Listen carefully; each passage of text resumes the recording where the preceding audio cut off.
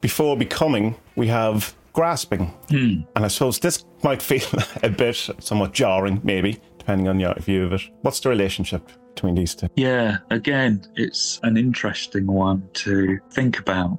The idea that grasping is the cause of becoming. But when you think about it, the world is full of things, and things that happen are basically about things becoming other things.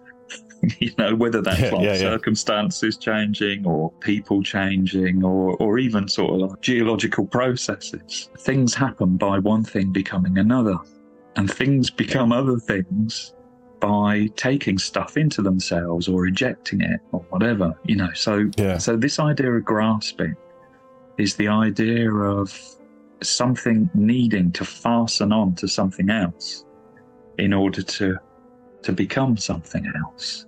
Grasping has this sense of it being about things that we need, in order to sustain ourselves or in order to change. So the traditional image for it is a monkey grabbing a piece of fruit.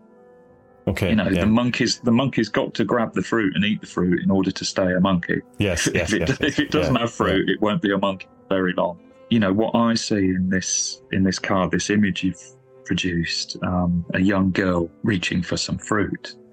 So on the one hand, there's that impulse to have this lovely thing, this lovely piece of food. But on the other hand, it's necessary. She has to do that. She has to eat. And, I love the way that you chose a child. So there's a sense of innocence. Kind of related then to the woman of becoming, that this is the child that becomes the woman, And I like that she has to be on her tippy toes. She's not even big enough to do this. It's proper grasping, it's the thing that's there. Is there ever a case, I suppose, that would just be the negative version of it, or the reversal thing, that when you say you need to, the monkey needs to grasp onto the fruit in order to stay a monkey, would that also apply to what we would deem as negative traits, in that the tyrant needs to hold on to his tyrancy in order to remain a tyrant? Is it all things? Yeah, well, that will come into light with the next card in the sequence. Right. Grasping is about stuff that is necessary. One thing you could say is that we grasp onto oxygen. We're constantly grasping onto oxygen. Yeah. We need it, and we can't not breathe. Everything in us resists us not doing that. This is the sense of grasping. Things become because they grasp, and grasping is taking in things that are necessary. We can't help it. We do it all the time. So this be kind of this thing of the momentum of, I suppose, of progress, of going, still trying to do the thing. Is it something like that, like something to sustain ourselves, or is there an expansive? Yes, it can be expansive. Yeah, because of course, it facilitates growth. Yeah. Some of the meanings of this card would be things like vivacity, lust for life, kind of joyfulness, maybe, survival, doing things that we need to do to sustain ourselves, setting boundaries, proper boundaries.